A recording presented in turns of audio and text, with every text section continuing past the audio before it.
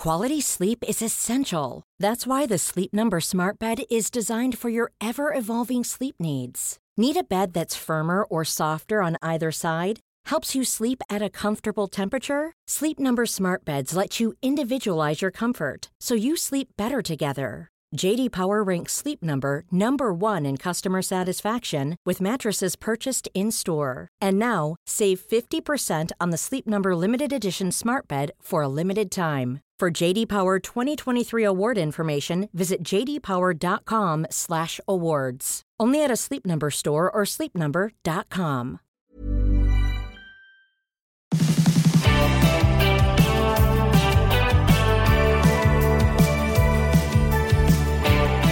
If you've listened to our My Millennial Property podcast, you will know our guest today. It is Emily Wallace. She's a buyer's advocate from Melbourne. And I wanted to get Emily on the show because we've had a lot of questions about buyer's advocates in the Facebook group recently. So we're just answering your questions in this episode. If you're in New South Wales or any other parts of Australia, you might know them as buyer's agents, but it is the same.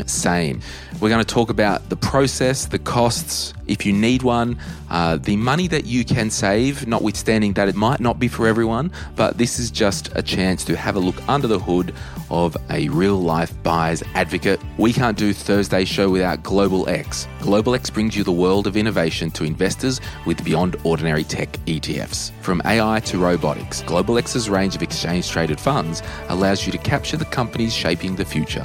Explore the possibilities at globalxetfs.com.au. AFSL 466778. Investing involves risks and returns are not guaranteed. Refer to the relevant PDS and TMD. My name's Glenn James. Welcome to the podcast. Let's talk everything to do with buyers, advocates and agents right now.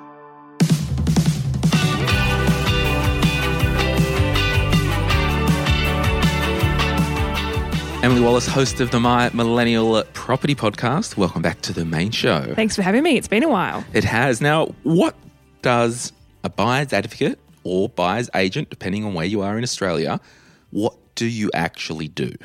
Well, that's a big question. But the short answer is we source, inspect and negotiate properties for clients through a really established network of real estate agents. And depending on whether you're buying for a home to live in or an investment property, depends how localised the buyer's agent or advocate might be. But basically, we take the pain out of buying a property. Does everyone need a buyer's advocate? Not everyone. You know, you can. I mean, majority of people do buy a property on their own. You know, there's way more people that buy solo than with a buyer's advocate. So you certainly can buy on your own without any help. I'm just going to pretty much ask you heaps of questions from people who listen to the podcast from the Facebook group. Yeah.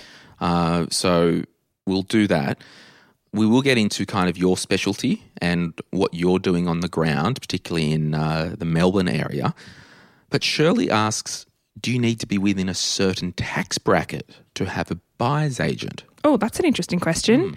No, not at all. It's not so much about how much someone might earn to be able to use the services. Is that what it's referring to? Yeah, in terms of income. Yeah. Absolutely not. It's to do with the ability to engage an advocate financially is one piece of the puzzle.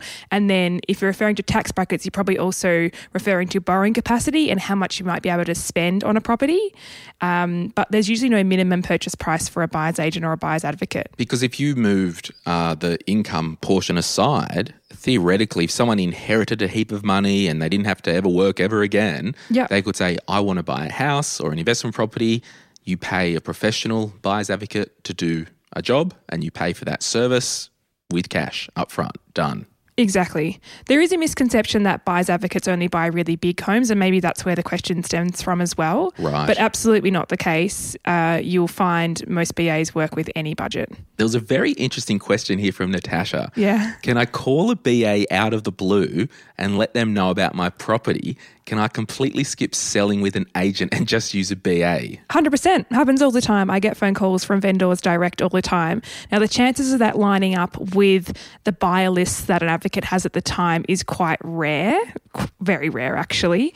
You would be doing a lot of manual labour and basically doing the agent's job for them. The benefit of going through a real estate sales agent is that they already have a buyer network usually thousands upon thousands of email addresses and numbers to be able to text people.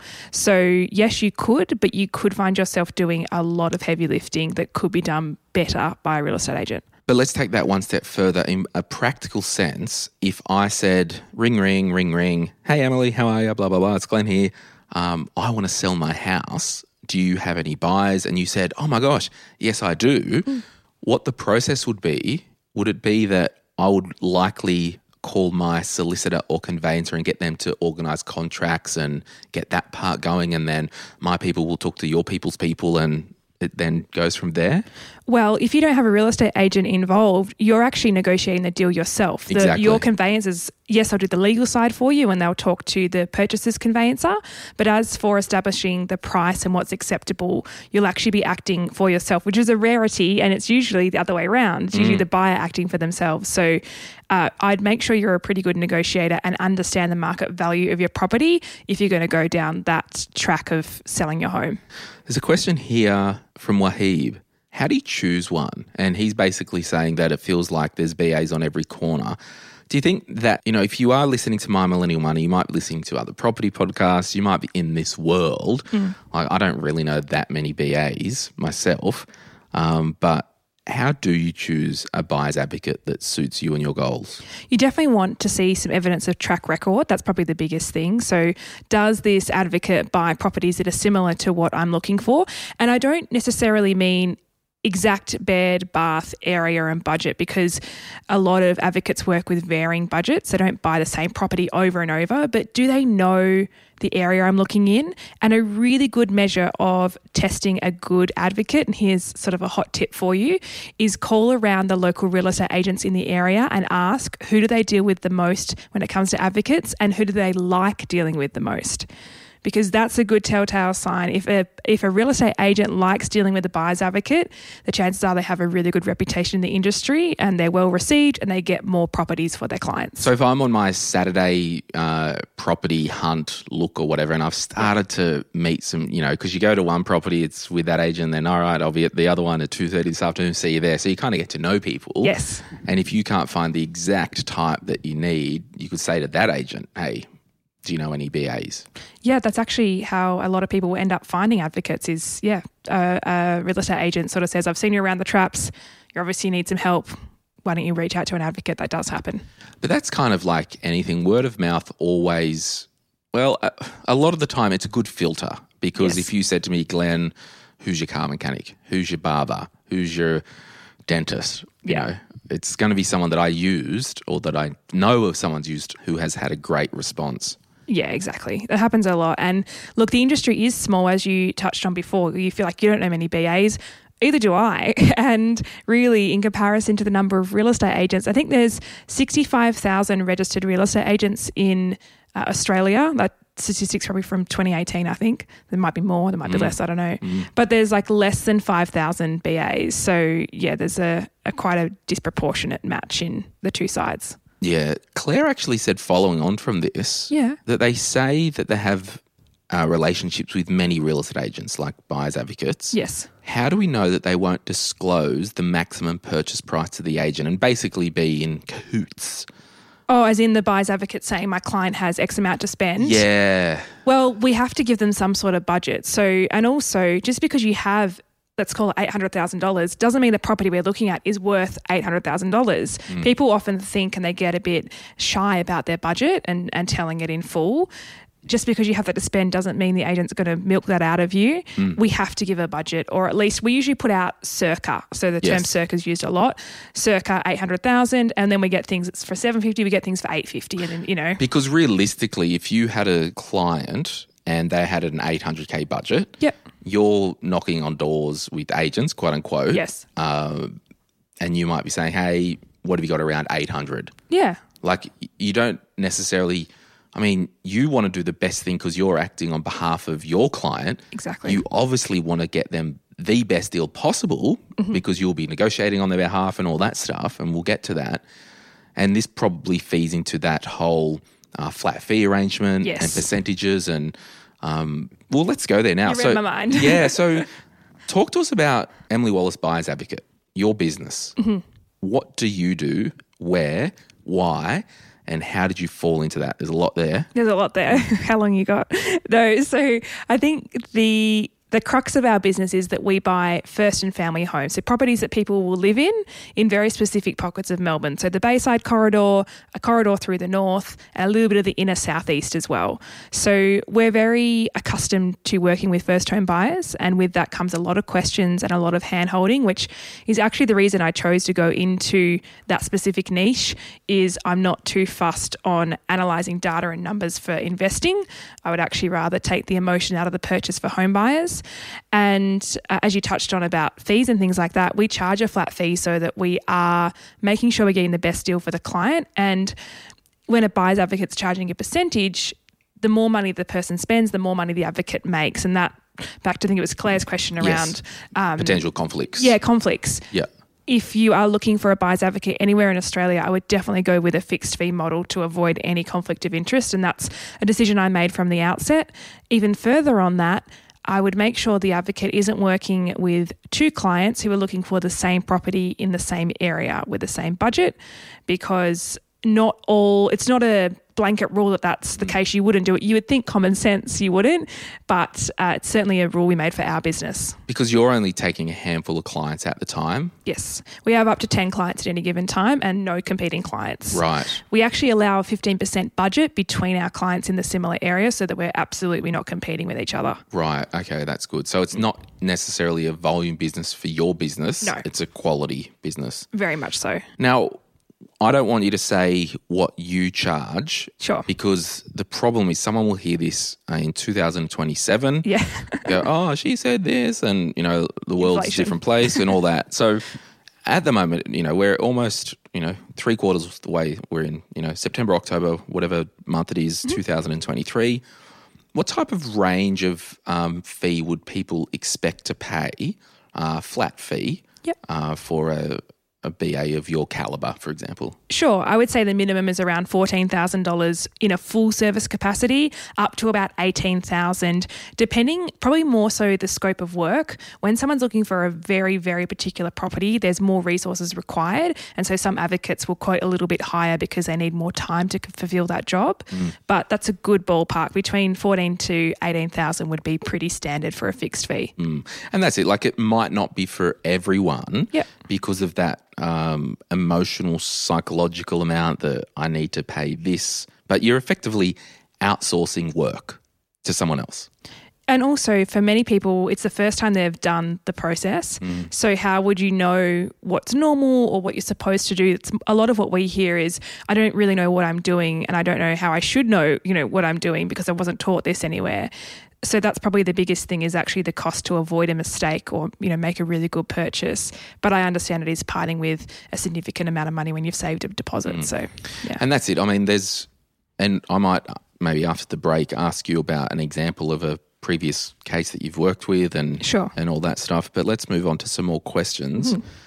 What if someone comes to you and wants to buy an investment property? Well, we don't buy investment properties, so we suggest that they get in contact with a couple of different people. We give them options. I don't just send them to one. John's one of them. Because a lot of people don't realise he does investment properties as a BA, and we also have another company that we partner with for investments as well. So very much we don't touch that space. The only time we touch somewhat of an investment is what we call investment with purpose. Right. The purpose being dictated by a certain situation. Mum and dad buying an apartment for their son to live in while he goes to uni. Right, okay.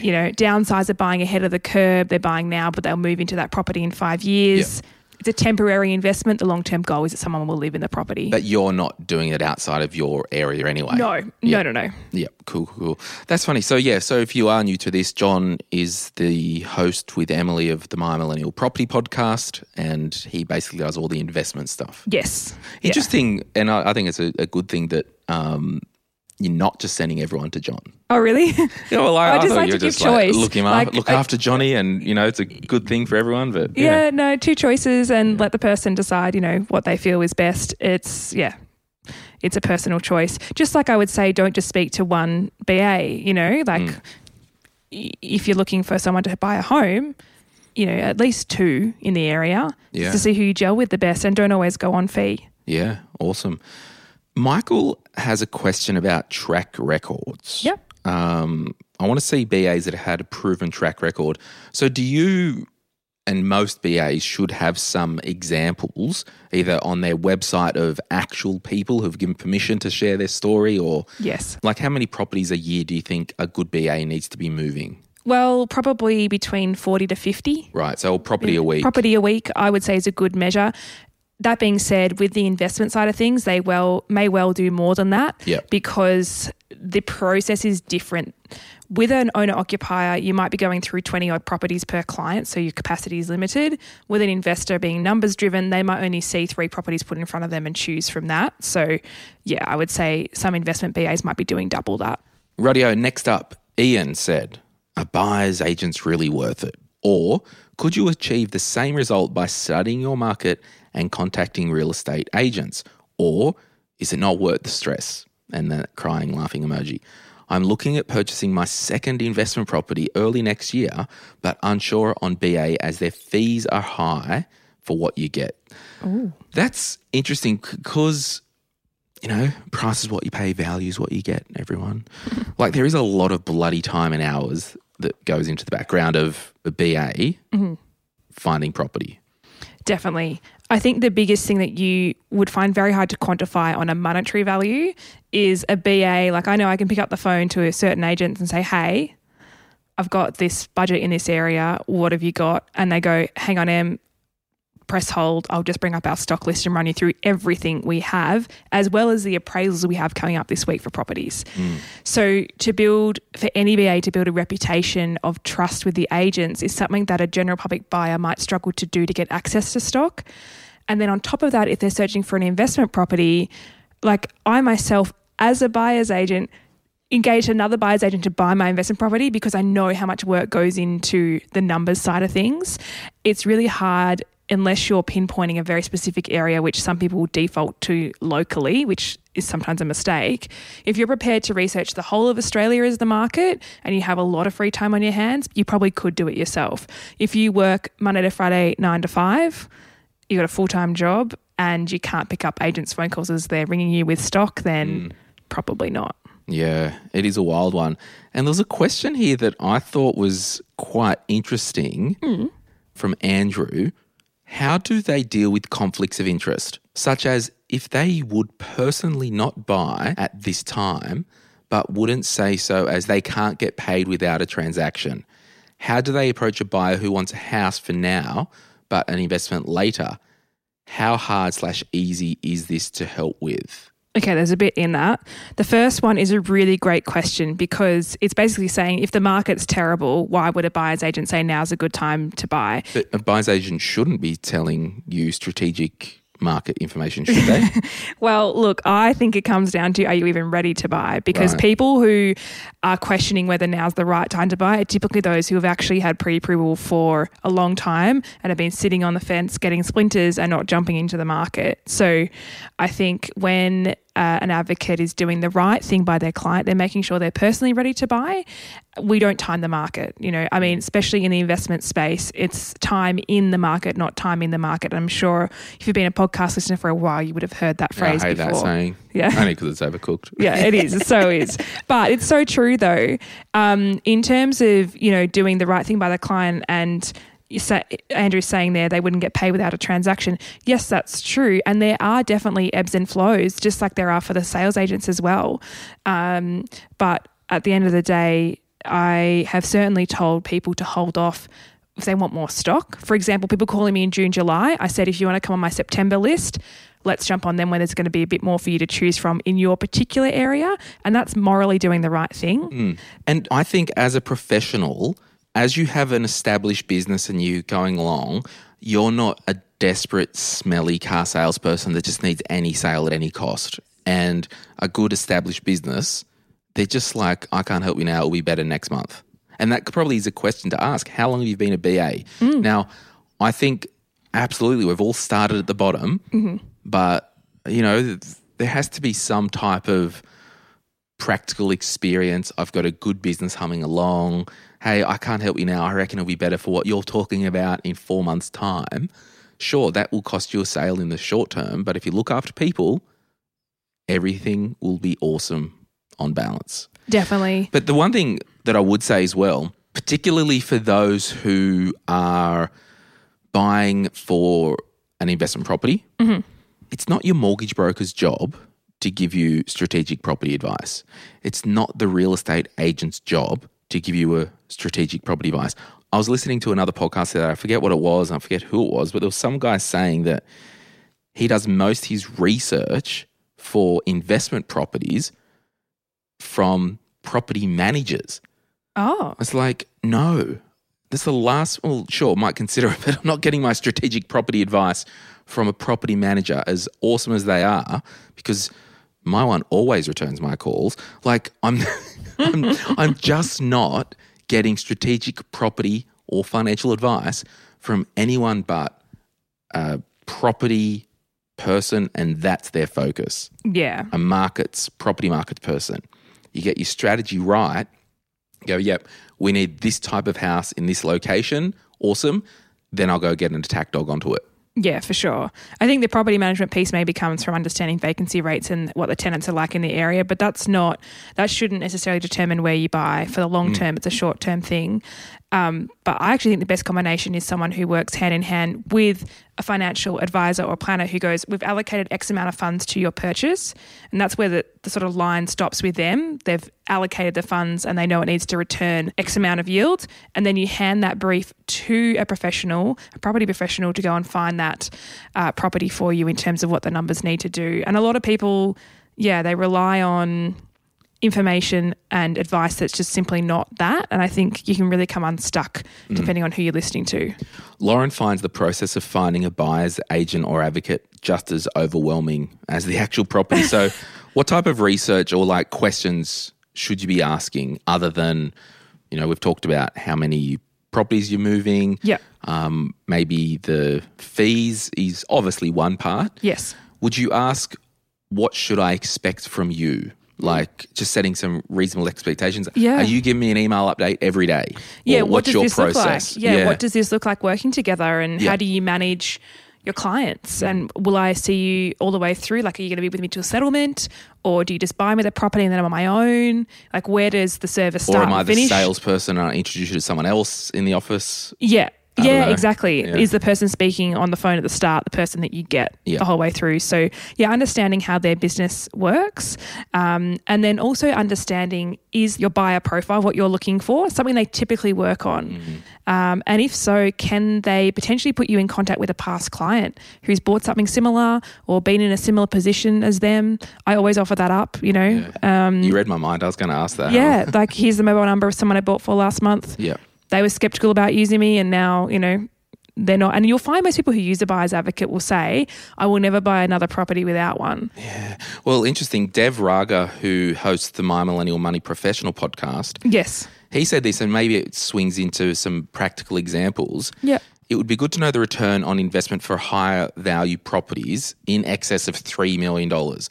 I mean, Dev's obviously a qualified doctor and obviously has more money than God if he's talking about that. But I would not buy anything in that range without a buyer's advocate. But is there data on return on investment? Okay. I have used buyer's advocate for our properties and have saved every time with a max contribution of $21,000 to $23,000 for a higher value property. So that would be the price of the advocate. Yes. With return savings of almost $150 or more, but not sure if we just got lucky. So he paid up to $20,000 Yep. for a BA, higher value property. Without that BA, they wouldn't have saved the $150. Sure. Is that always the case?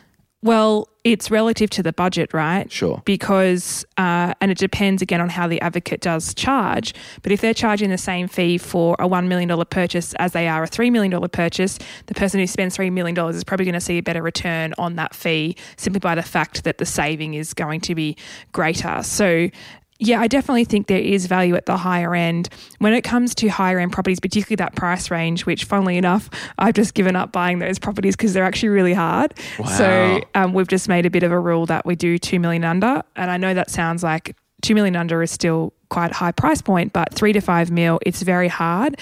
And it's actually extremely hard to get, well, in the Melbourne market, discounts because it's so competitive. They're really the prestigious family homes in the A-grade areas, and so everybody wants them. So 9 times out of 10, there's also 4 or 5 other advocates on that property, and you're competing still off market, but just a group of advocates all bidding it out to get it for their clients. So it's actually hard to quantify. If we look at the last batch of 10 clients that you had, how many properties that were settled were legitimately off market, so not on realestate.com or Domain? Sure. So I know in the last 6 that we did, which was for August, we had 4 off market. Wow, okay. So there is a higher chance that a BA will get you properties that you are not seeing online with your own research. And do you know what the most common trait of the properties is right now? It's investors selling out of the market who don't want to pay advertising, have a tenancy coming up to end. The 60 days notice to vacate lines up with a 60-day settlement. And so our clients have to go in with an open mind at times because the properties aren't always presented for sale. But I think there was 3 of those 4 were of that situation, investors selling out of apartments. Wow. So, there you go. It's quite prominent. We'll take a break and we'll be back right after this, but I'm going to ask you some questions that might feel a bit awkward. Okay. Because they're a bit dicey and people are asking the tough questions. Okay, well, we did ask for it. Yeah. The Facebook group always delivers. I know. So we'll be back right after this. If you're after personal financial advice, don't get it from a podcast. If you would like help based on your own personal situation, head over to sortyourmoneyout.com. Click Get Help and we'd be happy to introduce you to one of our trusted advisors. Our panel of advisors, mortgage brokers and accountants work with clients all over Australia so they can connect with you wherever you are. That's sortyourmoneyout.com and click Get Help.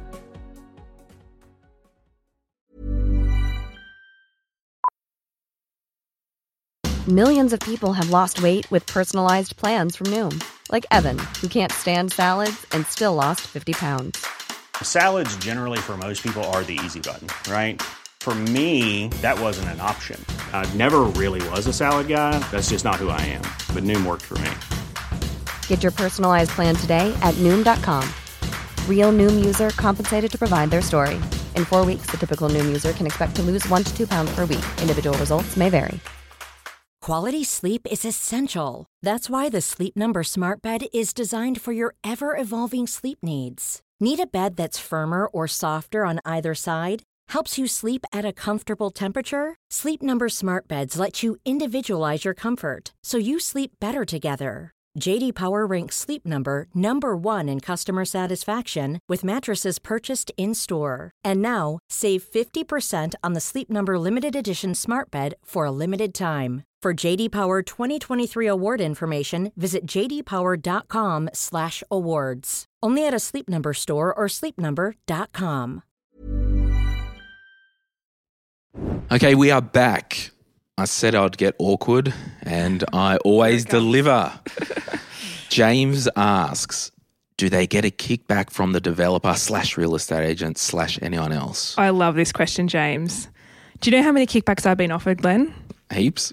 Like so many. Really? Like I would be in a completely different space if I accepted the kickbacks I've been offered over time. And just to give the listeners a bit of an insight to the industry, sometimes there's people out there who say they're a buyer advisor. So they're not a buyer's agent or a buyer's advocate, they're a buyer advisor, which really means they're a sales agent for a developer and they get kickbacks and put a circle around $25,000 per deal on like a $500,000 purchase. And they will advise somebody what the best possible property is in the development to buy, and they get a $25,000 kickback. Kickbacks are rife in the industry. They do have to be disclosed. And a great question to ask a BA, actually, if you're interviewing one and you want to work with them, how are you paid? And the best ones will say that they are strictly paid and engaged solely by their buyers. They do not share commissions with agents or developers because obviously conflict of interest. And you can get fined for, actually somebody did in Melbourne, got fined for being on both sides of the fence.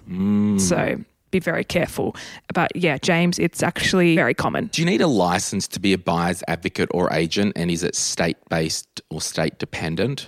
Yeah, it is state-based. It's the same as the real estate agent selling license. If someone is a solo operator, they need a full real estate license. If they're operating under somebody else, they might have like a entry-level license. But yes, they must be licensed to do what we do. There is no, and there should be, buyer's agent license.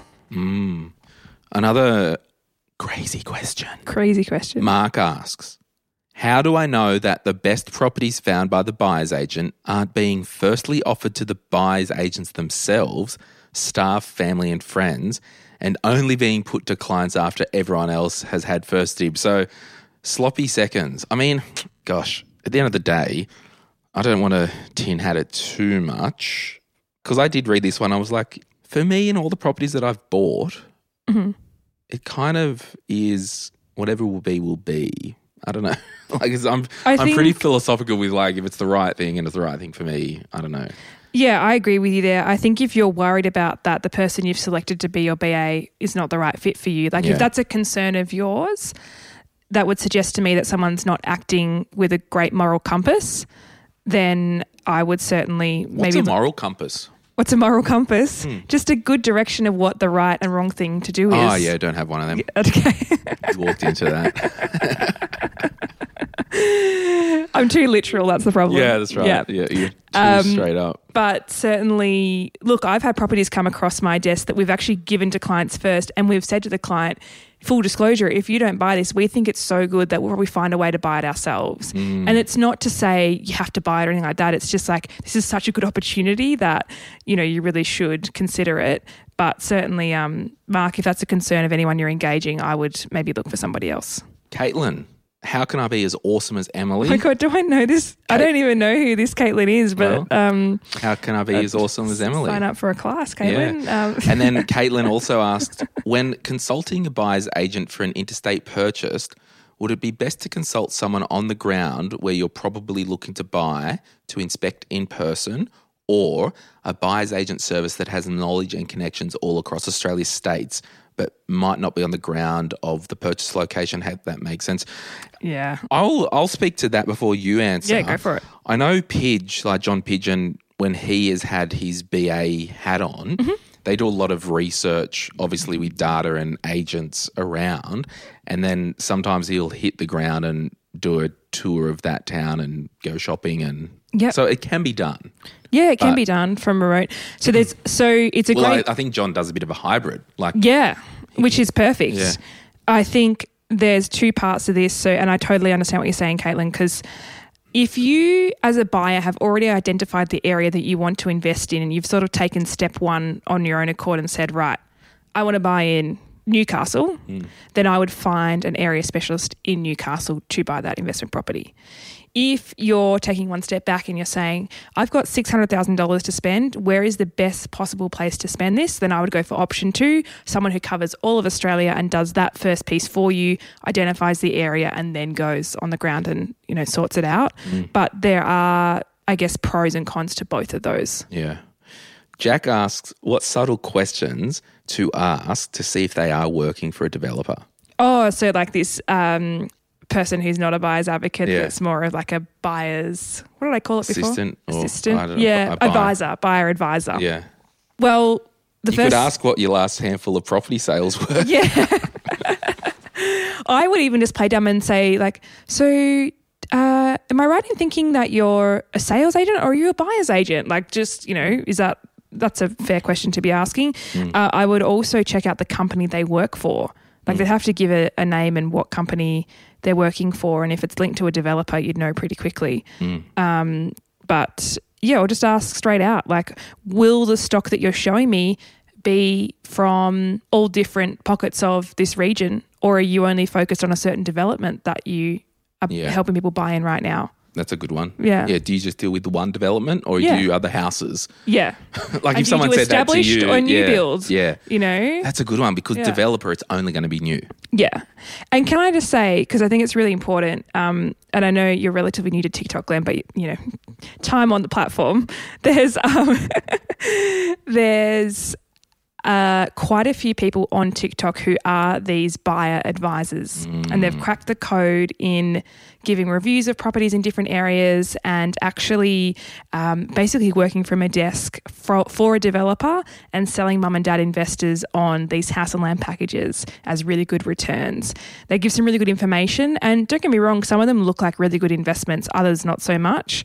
But just be careful where you get your information from. I know TikTok, I mean, even I've learned so much through TikTok just on on random like life things, but it is a platform that's not regulated enough in the property space. So just be really careful who you engage with on there and what their actual motive is for the content that they're posting. Would some of these property advisors say, oh, we don't charge a fee? Because that's a red flag. So they don't charge a fee. Well, they're obviously getting, no one works for free. If you're not paying, you're not the client. I have always said this. Yeah. And it's the same even back to the point of a real estate agent. The vendor is paying the real estate agent. They are the client. As a buyer, you are not the client of the real estate agent. They are not working in your best interests. Same with these developers. So if you're not paying, you're not the client. So make sure you understand that in the property world. Stephanie said, I love all these questions so far. So do I. I said that. My questions are around engagement, and this kind of will move us to this process.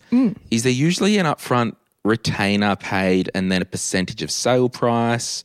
And is that sale/hammer price not including all fees and taxes? What if the BA doesn't find you enough options or not suitable options? What if the property you buy you found yourself, not through the BA, do you still pay them all or some of the agreed fee? So good question. Let's do a live case. I'm moving to Melbourne to live, right? Might happen. You might need a BA. I might I'm having a breakdown, everyone. Still having my breakdown. Yeah. Aren't we all? Yeah. So I call you and say, Emily, I want you to find me a property in this suburb here. Yep. I've driven myself. Like, do I give you a map and just highlight the streets that I like or? Literally, like I just had a brief come through from a client and it's just got, highlighter. And someone actually came to a meeting who listens to the podcast actually, shout out to Katie and Carl, and they bought a highlighter on a printed out map of like, this is where we want, and they even graded it like red no-go and like yellow yes. Maybe, yeah. Okay, cool. So I say, I want these 8 streets-ish. Go get them, Tiger. Yep. Like someone said that and we'll make a number up and you said your fee was $20,000. Part of your process, do I pay you all up front, some up front? What's the process? So generally speaking, most advocates will have like a third up front as a retainer fee or an engagement fee. And the reason for that is there's no guarantee that the advocate will buy your property within the service agreement time frame. Sure. So they shouldn't be taking on things they don't think they can buy for. That would be silly. Okay. But yes. So basically, was loosely speaking, I pay you $7,000 up front. Yep. I've paid you that. A month's gone on. Which, how long would it usually take? Like, do you have an average turnaround for your clients? We do, segmented by price. So under $1 million, 32 days from someone engaging just to buying. So we'll say 25 days has gone on. Yeah. Right? I get a call from someone. Hey, I know a place in that exact area. Do you want it? I'm like, oh, yeah. And I call you and say, hey, I've actually found a place. Do you then say, well, we've put all this work in, I need more than the $7,000? Like, is it explained in the engagement document what that process is? It's quite a grey area because most service agreements, including ours, says an introduced property during the time. So when we meet with buyers, and most advocates would do the same, it's that the entire process is outsourced to us. Now, if someone calls you that's not connected to us and it's like a friend whose uncle's selling their house, which actually happened. Someone's friend's uncle was selling a house and told our buyers about it. We did not charge our success fee because the property wasn't actually introduced through us. We were not involved in any of the due diligence of that purchase. We did no negotiating or anything like that. They said, we've got this property, we're going to handle it on our own. Thank you so much for your time. But I've already paid that $7,000 because you have been working and you don't work for free, so that's fine. Your retainer, part ways, Yep. and the success isn't payable. So the biggest thing is, though, if you are engaging a buyer's advocate, I wouldn't continue to look on the apps or be on the mailing list for the real estate agents. Like, you've paid to outsource a process, handball it to the professionals. They will filter everything for you. They're going to see it anyway. Yeah, exactly. Yeah. But if it's an out of the blue call that, happens to be connected, then of course I think the right thing to do, back to the moral compass, would be, we haven't found that for you, but we wouldn't negotiate it for you though. Like, if you found something, you're solo from there on in. Yes. Okay. Now, if, for example, I've paid $7,000, it's been 25 days, you're like, hey, we need to keep going, we haven't found a place yet. Yep. Would there be another retainer, and then is the success fee always the same, or just keep paying us $5,000 a month until we find a place and then you pay us $15,000 or something like that? Sure. So our personal service agreement, and many are the same, is actually a 90-day engagement, and the retainer fee is covered for the whole 90 days. Yep. Then if we hit 90 days, which would be a very big rarity, but if we got to that point, we would look at a further retainer for a further period of time. So it might be 45 days at 50%, so $3,500 for 45 days further, and go from there. I've only ever once extended someone's retainer, and mutually we agreed we needed to because of the profile and the area was very small. But a good measure of an advocate would be how many questions they're asking you up front to make sure your profile is doable in the service agreement time without being rushed. So then we'll just say, loosely speaking, we've paid $7,000. Yes. You find a property. Yep. Now, that balance of, say, $13,000. Yep. When is that paid? For our personal rules, it's when you have an unconditional contract. So if you were to sign a private sale and it's pending finance and pending building and pest, if those two things didn't occur and you were back to the drawing board, then you keep going. There's no success paid. Yes. It's only successful once you have an unconditional contract of sale. Some advocates will do it at settlement, but majority do it at unconditional because it's their job done by that point. Because if someone wanted a 5-month settlement, well, you don't want to wait another 5 months or more to get paid. Yeah, exactly. So majority of people were unconditional contract. Could there be some BAs out there around Australia that you've seen where the success fee is paid with proceeds of sale through a solicitor's trust account for cash flow reasons? Yeah, I've actually had that and made an exception for one client to do that, and it was paid through the PEXA system online. Yes. Yeah. So it can be done and distributed. It's quite easy at settlement, but I wouldn't say it's common. Okay, Yeah. Cool. Monika, another one on fees. Some BAs charge a flat fee, others a percentage, which can give you a big difference in terms of BA costs. Why is the case when the due diligence process steps should be the same when buying a property for less than $1 million or above $1 million? That was number one. So we'll answer that first. So it's a good question because you would think, loosely speaking, it's the same amount of work to buy a 1 million or a 1.5 or 2, maybe. However, generally speaking, the more value of something, the higher the complexity and the higher needs. Yeah, definitely. Yeah. It's complex in a different way. So, for example, I would actually say that at times we spend more work on due diligence for a 2-bedroom apartment at $600,000 than I do for a freestanding house at double the price at $1.2 million. Right. However, I would probably find it easier to find lots of these 2-bedroom apartments versus it would take me a long time to find the freestanding 1.2 mil home. So it's different in different ways. You start to get a lot more complexities when you get up to the 3-4 mil mark where there's just not many properties transacting, so the volume is low and you have to keep knocking down the agent's doors continually. But look, generally speaking, most advocates will categorise their purchases under $1 million and then 1 to 1.5, 1.5 to 2, and then over 2 is usually by quote for most people because it depends on, I've had briefs where it's literally 5 streets. That's all they want is 5 streets. Door knocked them all, letterbox dropped them all, sent the list to all the agents. It's a lot of work to get something within 5 streets as opposed to 5 suburbs. Yeah, and that could be rarer to get a property. It is, and it takes more time. Yeah. Yeah, it's not easy. Gosh. So, yeah, I guess it would be unusual for someone to pay the same price for $600,000 versus $2 million. It's just there usually is more fee involved. And Monika's second question, how can you tell apart a BA who is actually a spruiker versus BA that isn't? I mean, that maybe speaks to the developer thing. Yeah. But generally, in my life, I've realised, if I get that phone call, hey, Glenn, do you own a house? Are you a taxpayer? Do you have superannuation? I'm like, oh, this is such a noble thing that this person's asking me. They just want to help, I'm sure. Yeah. No, they're selling something. So the difference is the engagement needs to come from you and your own research. Yes. So I am researching buyers advocates. Exactly. Yeah, and you find it through that avenue as opposed to an Instagram ad saying, do you want to own 5 properties in the next 5 years? Sign up to our free webinar and off we go. Those sorts of things just don't typically, it's not the way it works. Yeah, you want to find it off your own bat. Yeah. And finally, Tana we have kind of touched on this, but I'll read the whole thing. At what price bracket should you engage a BA? 500, 5 to 750, 750 to 1 million, over $1 million. So we know it's whatever. Literally anything. The only time I have said no to a budget is actually on the fact that the budget doesn't buy what the client wants, not that the budget is too small. Yep. Yeah. Does a BA ensure all pre-purchase checks are done? There's a level of due diligence done by a BA, but there's also an element that has to be done by a conveyancer because they can't, legally give advice. Yeah, and you're not going to check if there's going to be a highway built through the backyard tomorrow. That should get picked up in conveyance, right? Oh, we do check that sort of stuff. Right. So we check planning and development. Right. The conveyancer more so checks the things to do with the title itself, like the property itself. My conveyancers have checked that type of stuff for me, though. Oh, have they? Yeah. Oh, there you go. Yeah. It might vary state to state as Yeah. well on how much liability they take on. But a good BA would be looking at macro and micro changes, to make sure everything's all above board.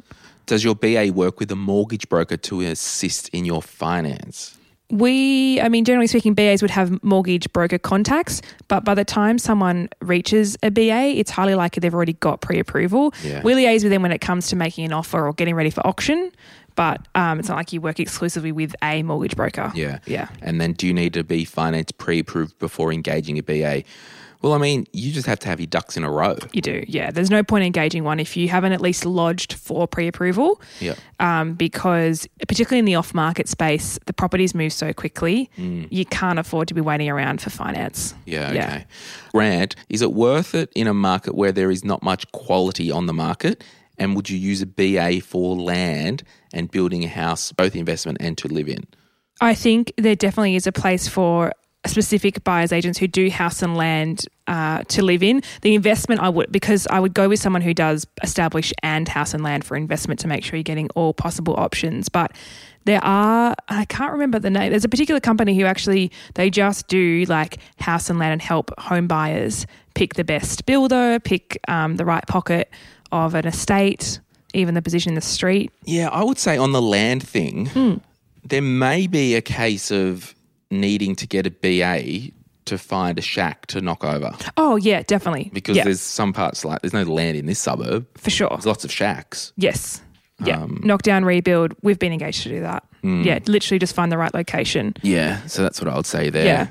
Yeah. But in terms of the first part talking about, is it worth it when there's not much quality of stock on the market? How do you know what's on the market, Grant? Yeah, and how do you know when there's 1/3 of the market that you can't see in the capacity of off market? So I would say it's even more reason, Grant. No, we love you, Grant. No, it's more that there's more opportunity in the off market space. So if the quality of property online is a bit woeful, the chances are there might be some good gems hiding in the off market.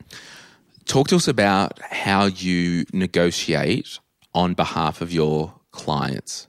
It depends. It's such a case by case, but what I typically do is work out what levers I can pull. So there's price, settlement and terms are usually the three ones. The fourth one is the emotional piece, but you can't always use it. It depends on the situation of the homeowner, the vendor, as to how much my client's situation affects their decision to take our offer. But understanding, obviously, price is front of mind for a lot of vendors, but I am coming up against many who want a long settlement because they must buy. They're selling first and then buying, so pulling that lever.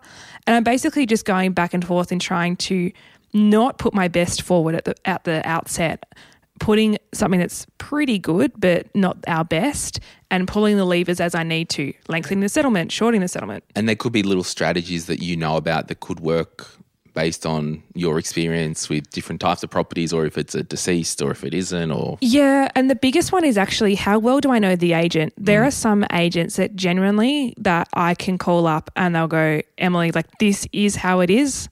Yeah, and you know. Black and white. Yeah.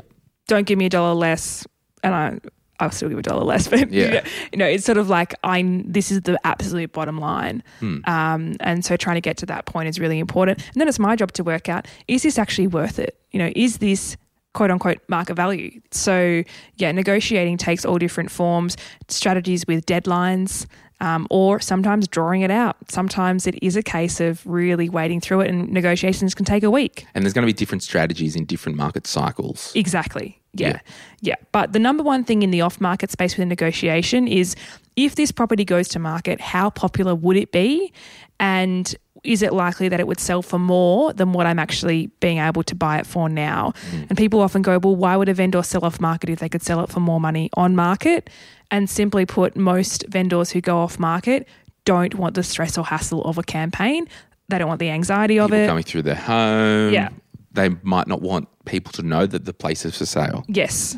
But also people don't realise, and because there's a lot of first home buyers buying into the market, they don't realise yet how stressful selling is. It's like having a party, sending all these invites and just hoping someone rocks up, because that's what an auction is, hoping someone with the right amount of money shows up and bids the price you want to sell for. Next Saturday, someone listening is going to an auction and they're bidding themselves. What strategy should they do? First and foremost, please pick the limit before you rock up to the auction. Right. Auctioneers are trained to get the most money out of you. So you need to set a limit and stand absolutely firm on it. And then, look, it depends on how many people are there at the auction. When it's a super hectic auction, I personally don't bid until the property's on the market, but that doesn't always work. If it's a low-key auction and you might only be the only buyer, you'd rather it be passed into you to negotiate. Okay, so there's a few terms there that you've said yes. that people might not know. Sure. I thought when I go to an auction, the property is on the market. No. It's for sale. Well, it's for sale. On the market means has it hit the vendor's reserve price, their sale price. So you might go to an auction of a property and it's got a quote range 500 to 550,000.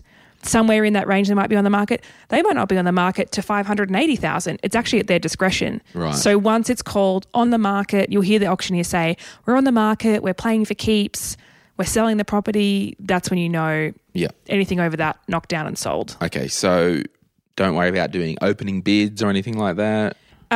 Knockout bids can work for opening bids. Yeah. And it's so hard to give direct advice for auctions because it's so situational. You need to know the market, the volume of people. Is it in a boardroom? Is it on the street? Like, I don't even decide my strategy until I'm in the auction. Yes. Do you know what I mean? Like, it's so situational. Could I pay you to go to an auction for me? Yes, you can. And not use you as my BA or anything like that? As in just a bid? Yeah. Yeah, so we do a bid-only service. Most advocates will do a bid-only service. I like to inspect the property because I want to know what I'm bidding on. So I do inspect, assess and act. So simply that. I'll give a pricing report, help set the limit, and then I'll actually do the bidding for the client on the day. Should it get passed into us, we would negotiate the deal afterwards as well. So, yeah, you can. Bid only. The fees across Australia vary on that, but like usually a circle between 3 to 5K. Yeah. It's kind of the engagement. Yeah. Awesome. Hey, we've covered a lot of ground. We have. Anything else that you wanted to say that you see online that isn't true about BAs, or any final thoughts? Look, I think there's a lot of new BAs in the space, and some of the questions did allude to that as well. Someone doesn't have to have bought a lot of properties because everyone's got to start somewhere. I mean, I started somewhere, my first client. Absolutely. Like, what have you bought? Yeah. But I would say in selecting them, I would certainly look at someone who owns property themselves and has been exposed to property in their personal life. And then just to reiterate the good measure of calling the real estate agents and saying, what have your dealings been like with this buyer's advocate? Yep. How are they received? Because that will actually give you the true test. Like, the reason I say that is I know there's some agents who will simply not deal with certain advocates, and that's really not good for their clients because they're missing out on a whole lot of stock. Yeah. So that's why I sort of reiterate that point because it's quite important. Well, we might leave it there. Hey, if you are looking to buy a home to live in or to upgrade the home that you live in what postcodes for you? There's like 60 of them, Glenn. I don't know. If you're in Melbourne, they'll do. Yeah, go to Melbourne and then we'll sort it out. Yeah. If it's the other side of the river or whatever. Not west. We don't do west. That's pretty much what we don't do. Okay, cool. Yeah. If you do want someone like Emily and her team, because it is a team effort. It is. Support staff is a big role of a lot of professional services. My business has a lot of support staff that helps, once I press stop on this recording, like the business doesn't happen without support staff, but it's just about getting those expectations set. What's the involvement? When should I hear from you? Yes. If I don't hear from you tomorrow, do I call every day? Just be very clear about the process and the expectations, and they might even have some expectations for you as well. Yeah, totally. So yeah, there you go. If you want to buy a house to live in or upgrade that you live in Melbourne, Emily Wallace will point you in the right direction. I trust her explicitly. She's sitting in my house right now.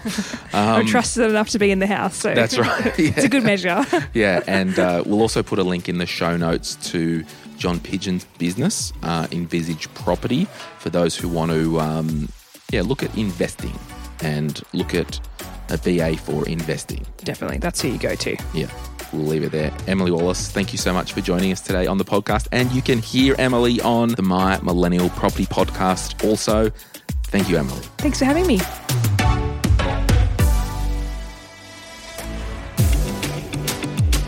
We acknowledge the Awabakal people, traditional custodians of the land on which our studio sits, and pay respects to their elders past, present and emerging. We extend that respect to Aboriginal and Torres Strait Islander peoples who may listen to our podcast. My Millennial Money supports a variety of charities, and we encourage you to consider giving as part of your overall financial strategy. If you would like some giving options, or if you're unsure about which charity you can support, head to mymillennial.money/charities for more info. This podcast is for education and entertainment purposes. Any advice is general financial advice only, which does not take into account your objectives, financial situation, or needs. Because of that, you should consider if the advice is appropriate to you and your needs before acting on the information. If you do choose to buy a financial product, read the product disclosure statement, target market determination, and obtain appropriate financial advice tailored to your needs. Simo Interactive Proprietary Limited, the publisher of the podcast, and Glenn James are authorised representatives of Money Sherpa Proprietary Limited, which holds financial services license 451289.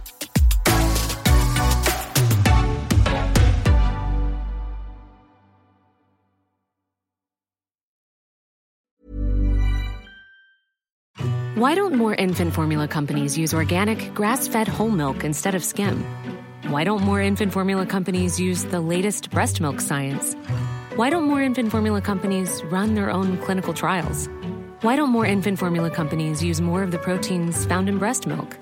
Why don't more infant formula companies have their own factories instead of outsourcing their manufacturing? We wondered the same thing. So we made ByHeart, a better formula for formula. Learn more at byheart.com. When you make decisions for your company, you look for the no-brainers. And if you have a lot of mailing to do, Stamps.com is the ultimate no-brainer. It streamlines your processes to make your business more efficient, which makes you less busy.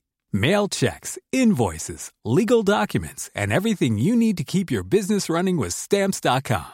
Seamlessly connect with every major marketplace and shopping cart. Schedule package pickups and see your cheapest and fastest shipping options from different carriers, with rates up to 89% off USPS and UPS rates. And with the Stamps.com mobile app, you can take care of mailing and shipping wherever you are. Make the same no-brainer decision as over 1 million other businesses with Stamps.com. Sign up with code PROGRAM for a 4-week trial, plus free postage and a free digital scale. No long-term commitments or contracts.